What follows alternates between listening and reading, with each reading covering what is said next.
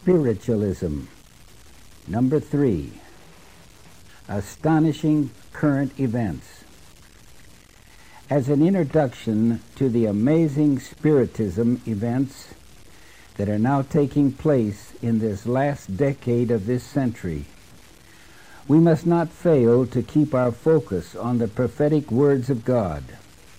I read from the Holy Scriptures, 2 Peter 1:16 and 19, "We have not followed cunningly devised fables, when we make known unto you the power and the coming of our Lord Jesus Christ, but were eyewitnesses of his majesty.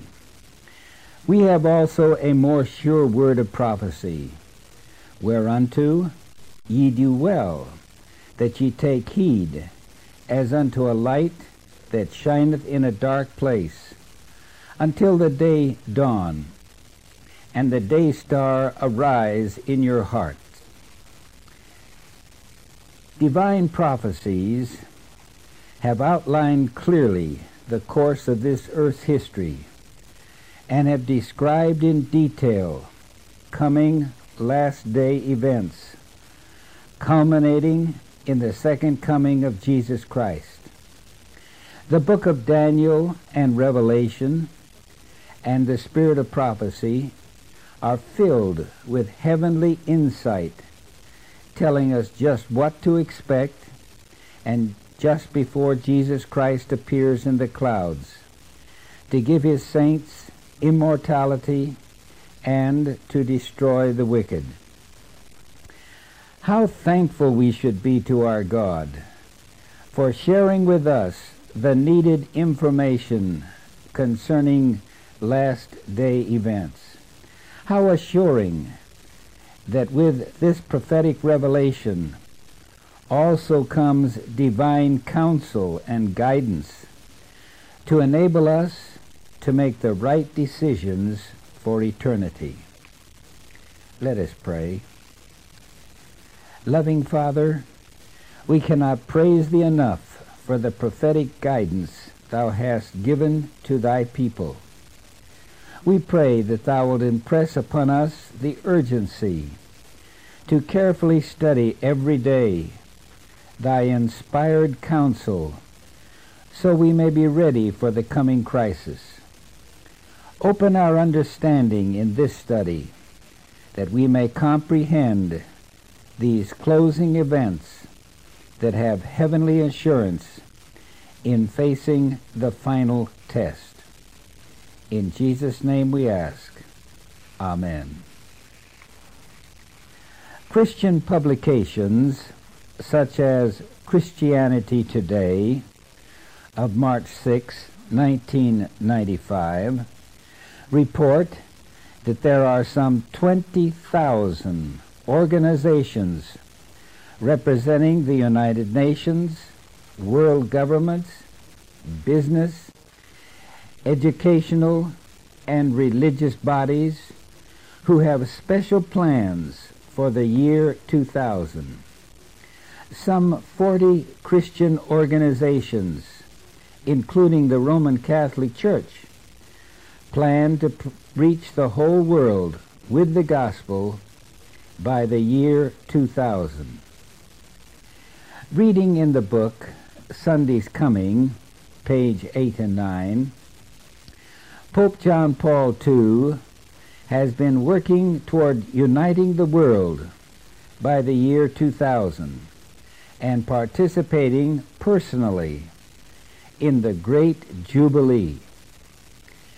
On November 19, 1994, Pope John Paul II issued an apostolic letter from the Vatican. This letter is a 62-page document that outlines his plan to prepare for the new millennium. John Januck has simplified this apostolic letter in his book, The Great Controversy Endgame. From pages 28 and 29, I quote the following.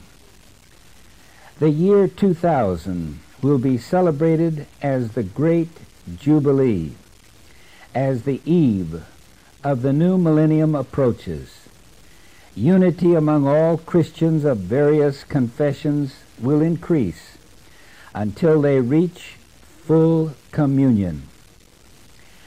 I pray that the Jubilee will be a promising opportunity for fruitful cooperation in many areas which unite us. These are unquestionably more numerous than those which divide us.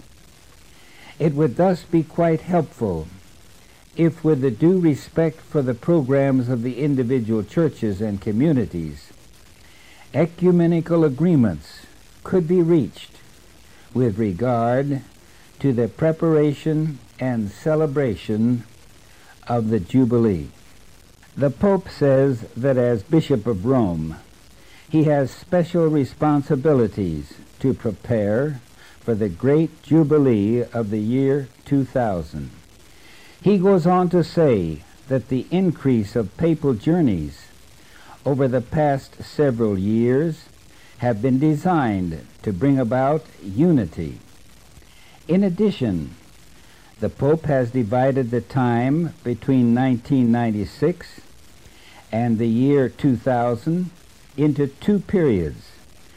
The first phase is the preparation period through the year 1996, and the second is the strictly preparatory phase for the years 1997 and 1998, unquote. I continue to read. The second phase is divided into thirds among the Trinity, with Mary added to each one. The first year, 1997, will thus be devoted to reflections on Christ, the Word of God, made man by the power of the Holy Spirit.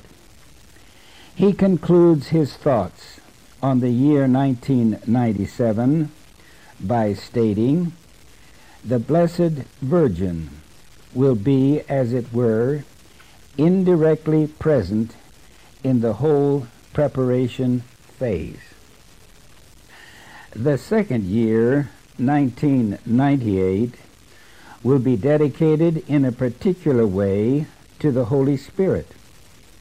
Christians are called to prepare for the great Jubilee of the beginning of the third millennium by renewing their hope in the definite coming of the kingdom of God. The Pope continues his discussion of the second year countdown by emphasizing unity in the Spirit and the role of Mary. According to the Pope's countdown, this year, 1999, will be the third and final year of preparation. The Pope emphasizes the role of conversion, penance, and charity in preparing for the Jubilee. He then goes beyond unity among Christians to include other world religions. He says, as far as the field of religious awareness is concerned, the eve of the year 2000 will provide a great opportunity, especially in view of the events of recent decades, for inter-religious dialogue, in accordance with the specific guidelines set down by the Second Vatican Council. In this dialogue, the Jews and the Muslims ought to have a preeminent place. Attention is being given to finding ways of arranging historic meetings in places of exceptional symbolic importance, like Bethlehem, Jerusalem, and Mount Sinai. In this broad perspective of commitment, Mary, most holy, the highly favored daughter of the Father, will appear before the eyes of the believers as the perfect model of love toward both God and neighbor. He concludes by saying, the ecumenical and universal character of the sacred Jubilee can be fittingly reflected by a meeting of all Christians. This would be an event of great significance. I trust this responsibility of the whole Church to the maternal intercession of Mary, Mother of the Redeemer. She, the mother of the fairest love, will be for Christians on the way to the great Jubilee of the third millennium, the star which safely guides their steps to the Lord. It is with this great event in mind that the Pope is preparing the world. Additional notes were taken from Sunday's Coming, page 9, 10, and 11, and The Thunder of Justice, page 53 to 62.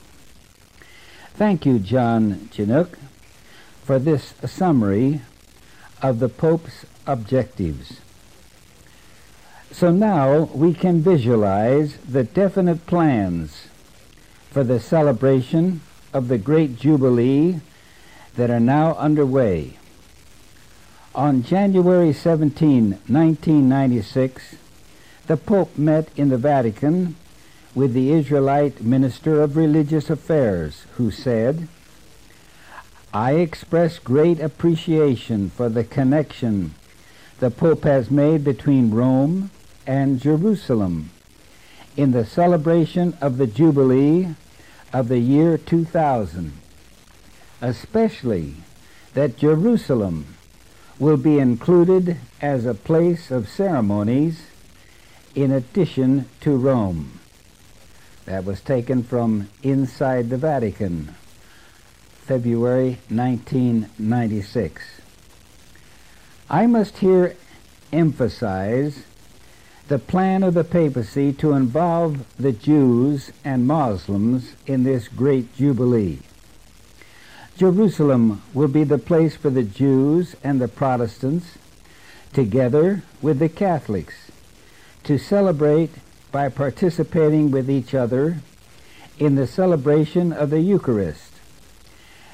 As for the Muslims, they are to celebrate the Jubilee in Bethlehem, where they will be joined by Catholics and Protestants to honor Mary, the mother of Jesus, where she gave birth to the Christ child.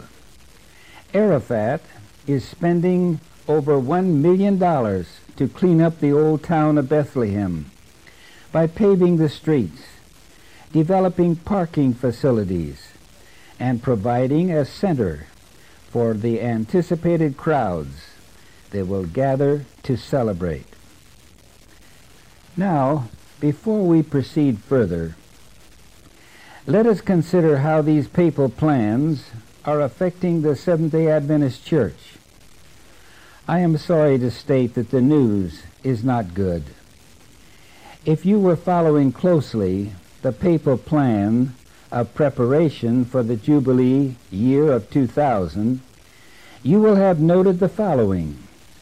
1. A dialogue must take place between the various churches to develop unity. And what has been the response of the Seventh-day Adventist leadership to such a dialogue between churches? Could this be the reason why our church recently dialogued with the leadership of the Lutheran Church, as reported in the review, because of our participation in the World Council of Churches, which insists that every church dialogue with another church to discover ways in which we can fulfill unity by the year 2000 as planned by the Pope? Think it over. And let us take up number 2 of the papal plan. During the year 1998, the churches are to emphasize the Holy Spirit in developing a spirit of unity. What about this special emphasis that is to be given to the Holy Spirit in 1998? Could this be the reason why last fall, in 1998, the Review issued a special edition on the Holy Spirit? Because our church is so deeply involved in the World Council of Churches, which demands that its cooperating churches carry out Rome's ecumenical program as planned by the Pope? Was this done to fall in line with Rome's program? Think it over. And here is number 3 of the papal plan. For in the year 2000, the leadership of all the churches is to gather in Jerusalem to celebrate the Eucharist together. What about this papal plan for all churches to celebrate the Eucharist in Jerusalem during the Jubilee of 2000? Once again, I must ask, since our church leadership participates in the World Council of Churches, is it possible that our church leadership is planning to unite in this ecumenical celebration of the pagan Eucharist in Jerusalem? If this happens, mark my words, there is but one step left to embrace the Pope's plan for a Sunday law. Think it over. This is why I have repeatedly emphasized that we are not saved as a church, but as individuals who have determined not to be misled by a few leaders who have infiltrated into God's ranks, but rather God's faithful few who will hold fast to the pillars of our faith as found in the Word of God and emphasized in the spirit of prophecy. Such dedicated individual members will make a loyal stand to obey God, come what may. Remember, we have more to fear from within the church than from without. That quote is from Last Day Events, page 156. As the coming storm darkens, this is no time to abandon Zion's ship, for God has a church, and there will be found a faithful few, a remnant, who will be ready to meet Jesus. Now getting back to our subject of unity and spiritualism. The Great Controversy, page 588 and 589 states, Papists, Protestants, and worldlings, they will see in this union a great movement for the conversion of the world and the ushering in of the long-expected millennium, unquote. Beloved, this prediction about the millennium is being fulfilled before our very eyes. For almost all Christian denominations in this world teach that when Christ comes the second time, that he will commence a literal reign on this earth, which will start the great 1,000 years of peace. This is why Satan has chosen the Pope to unite the world by the year 2000 and conduct a great jubilee for the inauguration of the millennium, in which Satan will counterfeit the second coming and confer on the Pope his thanks for making possible the counterfeit coming. This is what the Pope has in mind by choosing Jerusalem as the celebration site. Inspiration further states in Great Controversy, page 561, Satan has long been preparing for his final effort to deceive the world. He has not yet reached the full accomplishment of his designs, but it will be reached in the last remnant of time. Says the prophet in Revelation 16:13 and 14, I saw 3 unclean spirits like frogs come out of the mouth of the dragon, and out of the mouth of the beast, and out of the mouth of the false prophet. For they are the spirits of devils, working miracles, which go forth unto the kings of the earth and the whole world, to gather them to the battle of that great day of God Almighty. Note this carefully. Except those who are kept by the power of God through faith in His Word, the whole world will be swept into the ranks of this delusion. These unclean spirits of the dragon, the beast, and the false prophet are religious powers who appeal to the political powers to unite in a new world order under the domain of the Pope.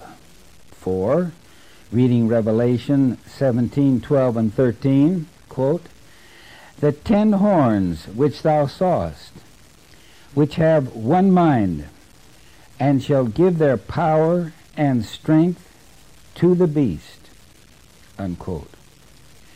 Referring to this verse, Ellen White says in Manuscript 24, 1891, there will be a universal bond of union, one great harmony, a confederacy of Satan's forces, and shall give their power and strength unto the beast, unquote. In his book, The Keys of This Blood, by Malachi Martin, he explains on pages 48 and 50 how this new world order originated. And this is very important. He says that John Paul II received a personal communication from heaven, the great design of God for the new world order. This is a heavenly geopolitical agenda for our time. Pope John Paul II would now stride in the arena of the Millennium Endgame. And so, now the question, when is this new world order to start? I am reading from Keys of This Blood, pages 639 to 656. Quote, Pope John Paul II is waiting for an event. It will be an event on public view, in the skies, in the ocean, and on the continental land masses of this planet. Then his ministry as a servant of the great design will begin. This is why John Paul II is waiting, for God must first intervene before John Paul's major ministry to all men can start, unquote. And what is this supernatural event that will give the Pope the signal to commence this new world order in which the entire world will obey him? In John Chinook's book, The Great Controversy Endgame, he states on page 29, quote, this will be Satan's counterfeit of the second coming of Jesus Christ. The Catholic Church has a prophecy which says, when Jesus Christ comes, then the Pope will give him the Pope's tiara and throne. Jesus will give him the keys, and then Jesus will bless the Pope, unquote. I believe when Satan's counterfeit of the second coming of Jesus takes place, then this Catholic prophecy will be fulfilled, and the whole world will worship Satan as Christ, and the beast, the papacy, as the vicar of Christ. We read in Revelation 13, verse 4, "And they worshipped the dragon, which gave power unto the beast. And they worshipped the beast, saying, Who is like unto the beast? Who is able to make war with him?" Who is the dragon? Revelation 12:9 says, "And the dragon is Satan." So, the whole world will worship Satan, who counterfeits the second coming of Christ, and the beast, the papacy. And note this, the people who were not quite sure before as to who the papacy is, when they see the counterfeit Christ blessing the Pope, then they will exclaim, "Who is like the beast," the papacy? "Who is able to make war with him?" Revelation 13:4. They will all be deceived. Right now, all leaders and people of this world are looking for someone who will bring peace, justice, and especially prosperity. The Jews are waiting for the Messiah in his first coming. The Christians are waiting for Jesus Christ in his second coming. The Buddhists are waiting for Buddha in his fifth reincarnation. The Hindus are waiting for Krishna. The Muslims are waiting for Imam Mahdi. The New Age movement waits for Maitreya, the cosmic Christ. When Satan counterfeits the second coming of Christ, they will all welcome him as their Savior. Then Satan, together with the Pope, will promise peace, justice, and prosperity to the people of the world. Then will start the religio-political system called the New World Order. Ellen White agrees. Testimonies to Ministers, page 62. Fallen angels upon earth form confederations with evil men. In this age, notice those words, in this age, Antichrist will appear as the true Christ, unquote. This statement implies that the counterfeit coming of Christ takes place when unity among the nations of this world has been achieved. Could this be the reason that President Clinton of the United States has been stressing global reconciliation and unity in his visits to other countries? And you will recall that he made this a part of his message in his speech to the Congress. This is also the main objective of John Paul II, as I read in the book Sunday's Coming, page 8. What is John Paul II's main objective? Quote, Pope John Paul II has been working toward uniting the world by the year 2000, unquote. Ellen White speaks of such unity in Testimony 7, page 182. Under one head, the papal power, the people will unite, unquote. In describing the counterfeit coming of Christ, the Spirit of Prophecy uses simple, understandable words. Listen, quote, the world, a theater. The actors, the inhabitants, are preparing to act their part in the last great drama. Testimonies, page 27.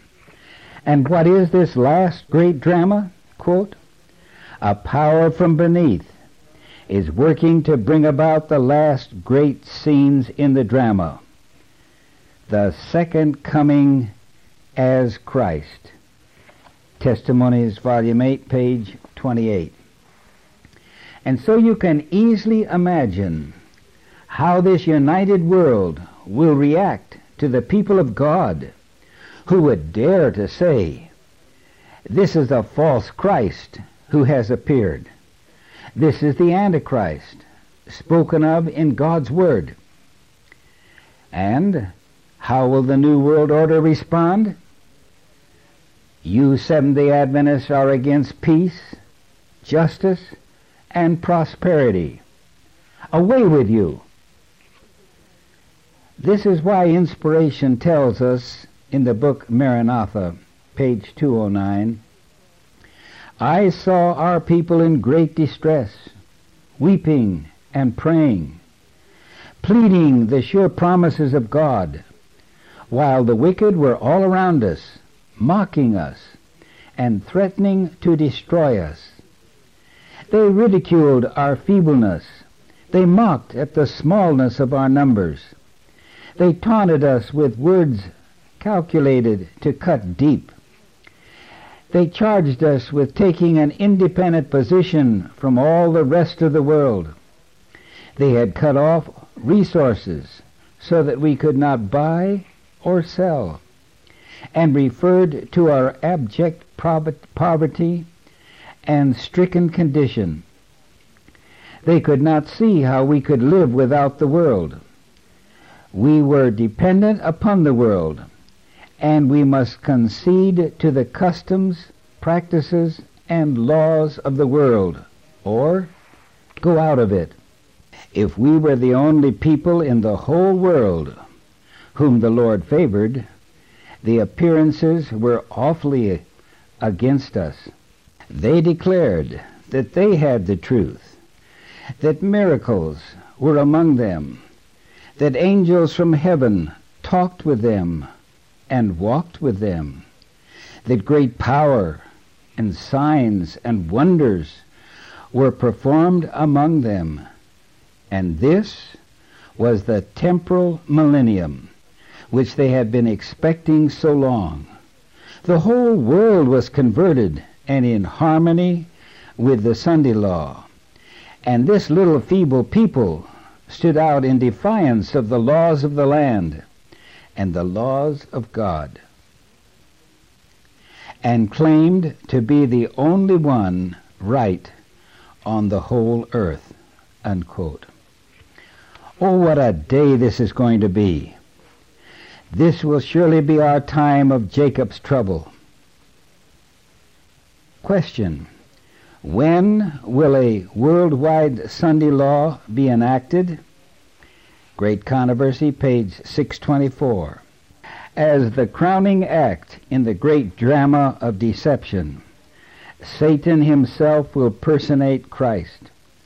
The Church has long professed to the Savior's advent as the consummation of her hopes. Now the great deceiver will make it appear that Christ has come. And what will take place? He claims to have changed the Sabbath to Sunday and commands all to hallow the day which he has blessed. He declares that those who persist in keeping holy the seventh day are blaspheming his name. This is the strong, almost overmastering delusion, unquote. Remember these vital words in Testimonies, Volume 7, page 141. The substitution of the laws of men for the laws of God, the exaltation by merely human authority of Sunday in place of the Bible Sabbath, is the last act in the drama, unquote. Current events indicate that we shall soon be faced with a national Sunday law in America. Two historical documents regarding ecumenism have emerged. One, written at the Vatican over the signature of John Paul II on May 25, 1925, entitled, "That They May Be One." The Pope wrote of this, the path to be followed toward the celebration of the great Jubilee of the Holy Year 2000, the Holy Spirit, who leads all Christians toward full and visible unity, unquote. The other document is titled Evangelicals and Catholics Together. This 25-page document was developed by Protestant Chuck Colson and former Protestant Richard John Newhouse, and signed by 40 well-known evangelicals and Catholic leaders. The magazine, The Christian America, of May and June of 1994 reported, quote, "After nearly 4 centuries of division and hostility, Protestants and Catholics have taken an important step toward unity. 40 key evangelical and Catholic leaders signed a statement at the Institute on Religion and Public Life in New York City on March 29, 1994, urging their followers to accept each other as Christians and to put aside differences and contend for common civil causes," unquote. Now let's take a look at how Protestantism is changing. As Ellen White wrote in The Great Controversy, page 588, through the agency of spiritualism, notice, through the agency of spiritualism, miracles will be wrought, the sick will be healed, and many undeniable wonders will be performed. And as the spirits will profess faith in the Bible and manifest respect for the institutions of the church, their work will be accepted as a manifestation of divine power, unquote. I like the way John Janook summarizes these details. I am taking this from the book The Great Controversy Endgame, page 32 to 35. Quote, "Today's Protestantism is becoming increasingly Pentecostal and charismatic, in part due to television preachers who, like Pat Robertson, Benny Hinn, John and Carol Arnett, and Oral and Richard Roberts, to name but a few. Public healing has become a specialty, with the spectacle seen not just by the audience in attendance, but by millions around the world. Not only Pentecostals, but some mainstream Protestants are praising and publicizing such miraculous feats. The miracles ignore denominational boundaries, making doctrinal differences seem not to matter, and unity among the churches seems much more likely. This unity is based on common experience.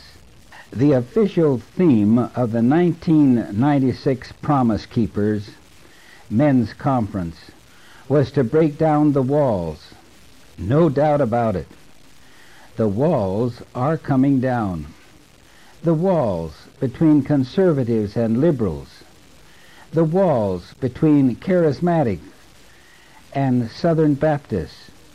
The walls between professing fundamentalists and new evangelicals are breaking down. Are you aware that the largest clergy gathering in history was held in Atlanta, Georgia in 1996, where some 39,000 clergymen gathered under the Georgia Dome at a massive Promise Keepers convention? By the end of 3 days, according to one report, the clergymen had seemingly become pawns, ready to exhibit any emotional response by hollering, cheering, clapping, whooping, chanting, even roaring, solicited and engineered by the worship leader of the Promise Keepers, Bill McCartney, who reported no such meeting was held in the past 400 years.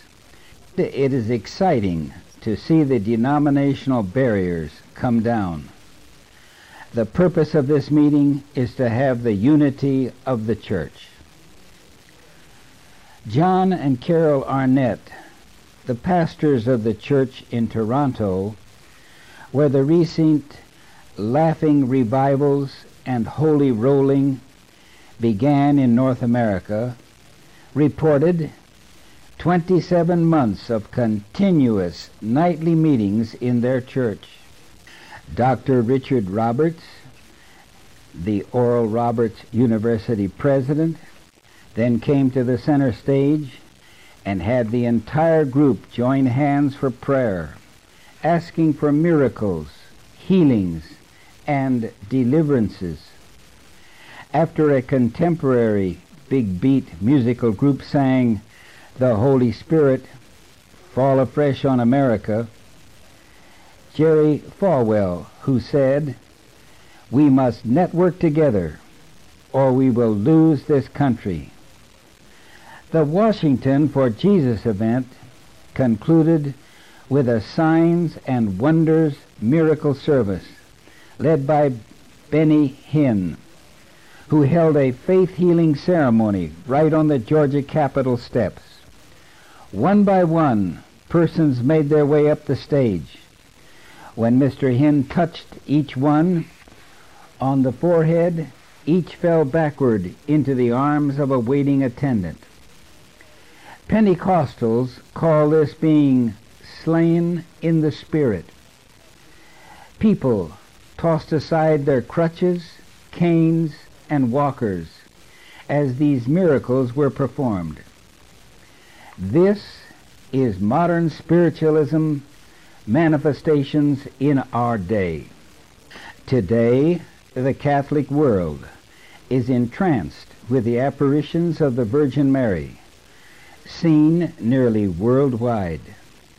Catholics also have modern visionaries with prophetic utterances as well as miracles of all kind. Pick up a catalog of a Catholic publication and you will be amazed at the number of popular books on the subject of prophecy and the end time. And now I want to read to you a most alarming statement found in the Catholic International of August 1994, page 384. It says, "Dialogue, Buddhists and Christians, Evangelicals and Catholic, Reformation reversed. Protestants embrace Rome. Billy Graham and John Scott have been saying it. Now, Charles Colson, Bill Bright, J.I. Packer, Pat Robertson, John White echo it. Evangelicals and Catholics together. The evangelicals have sounded the death knell for the Reformation and the impending demise of the Protestant Church.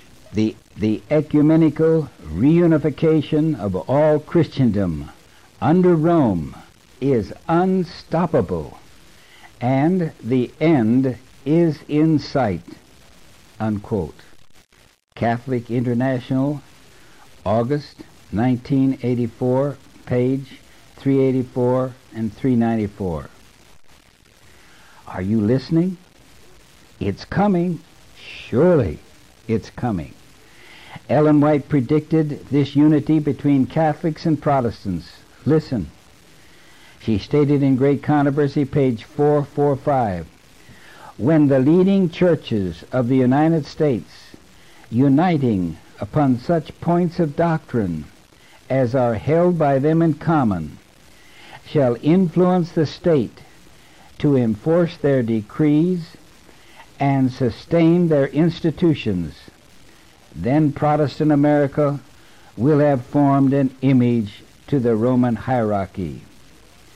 That's the image of the beast.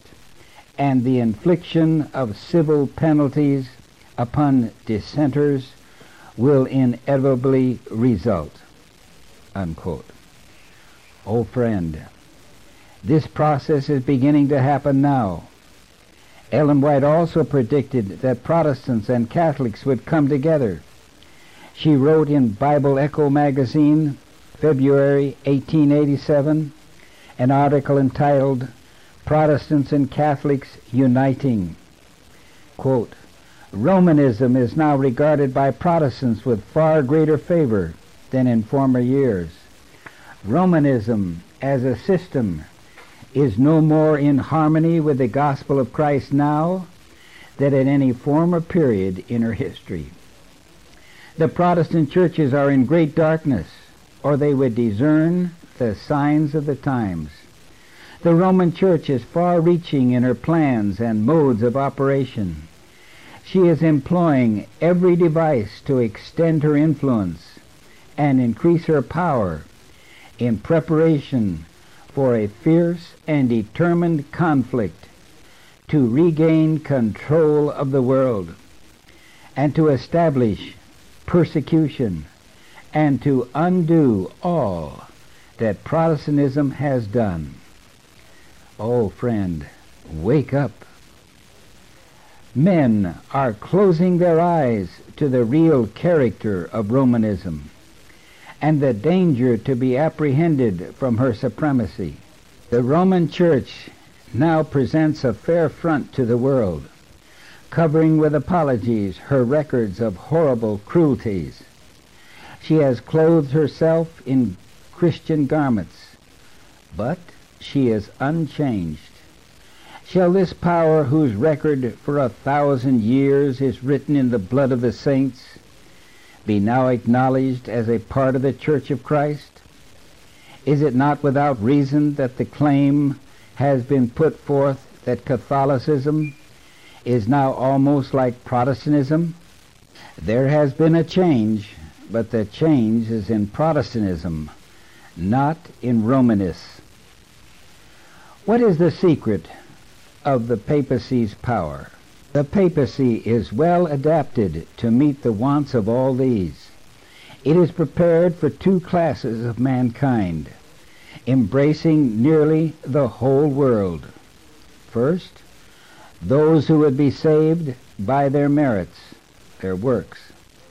And second, those who would be saved in their sin. Here is the secret of papacy's power. Unquote. Bible Echo, 1887. The new theology teaching being presented from many Adventist pulpits is preparing the way for professed Adventists to accept Catholicism, which also teaches that you can be saved in your sins. The Bible clearly teaches that there is no salvation by works, and there is no salvation if we are in sin. In other words, there is no salvation in a legalistic way, and also no salvation in cheap grace. Those who are in the above categories are under papal power. As I worked on this tape, the present Pope has given his strongest message yet in preparing the world to accept Sunday as a day of worship.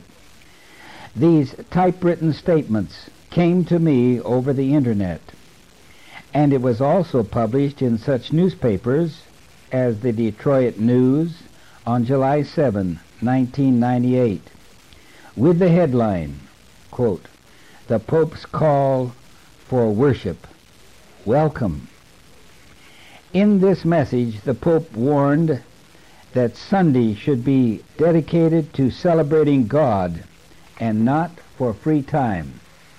It should be a day in which the church celebrates the resurrection of Christ in obedience to the third commandment. Sunday must be sanctified.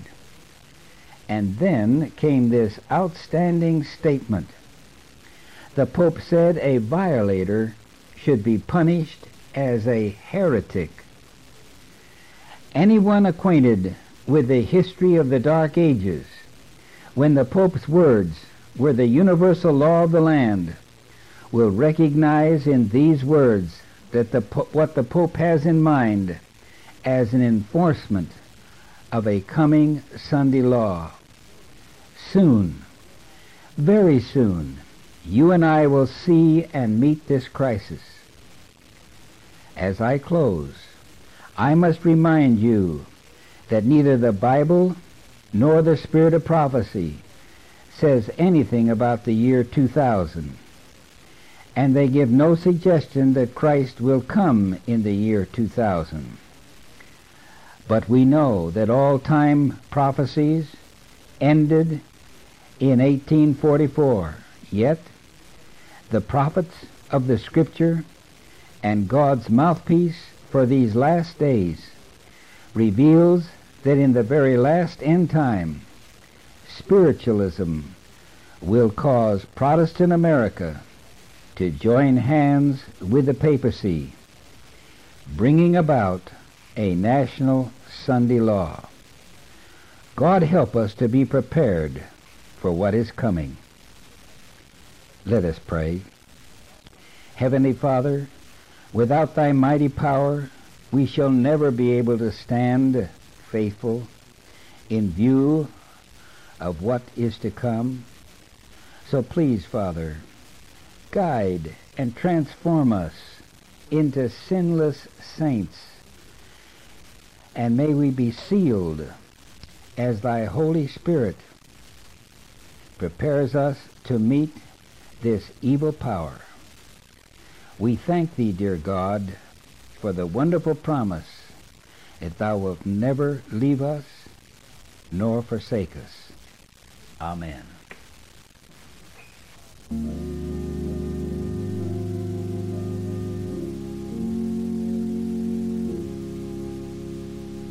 Bright stars are watching the world as it sleeps.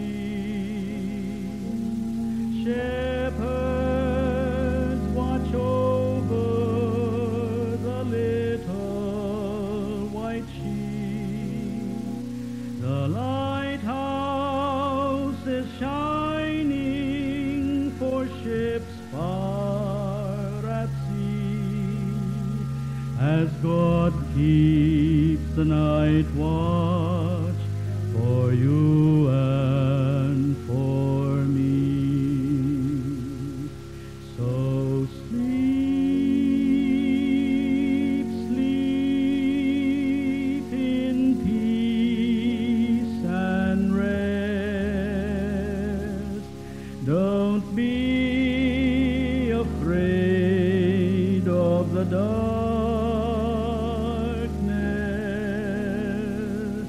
All's well, for over the land and the sea, God's keeping the night watch for you and for me.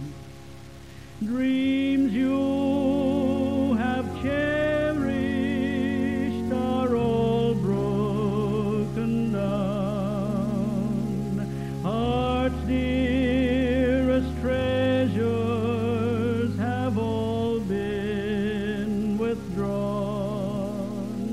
But when it's the darkest, he's nearest to thee. For God keeps the night watch for you and for me.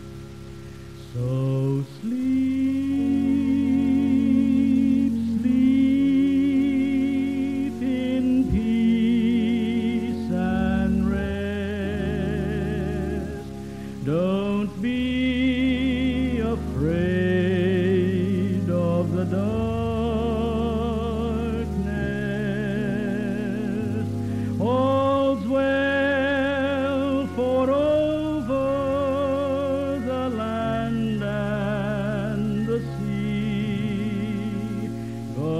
keeping the night watch.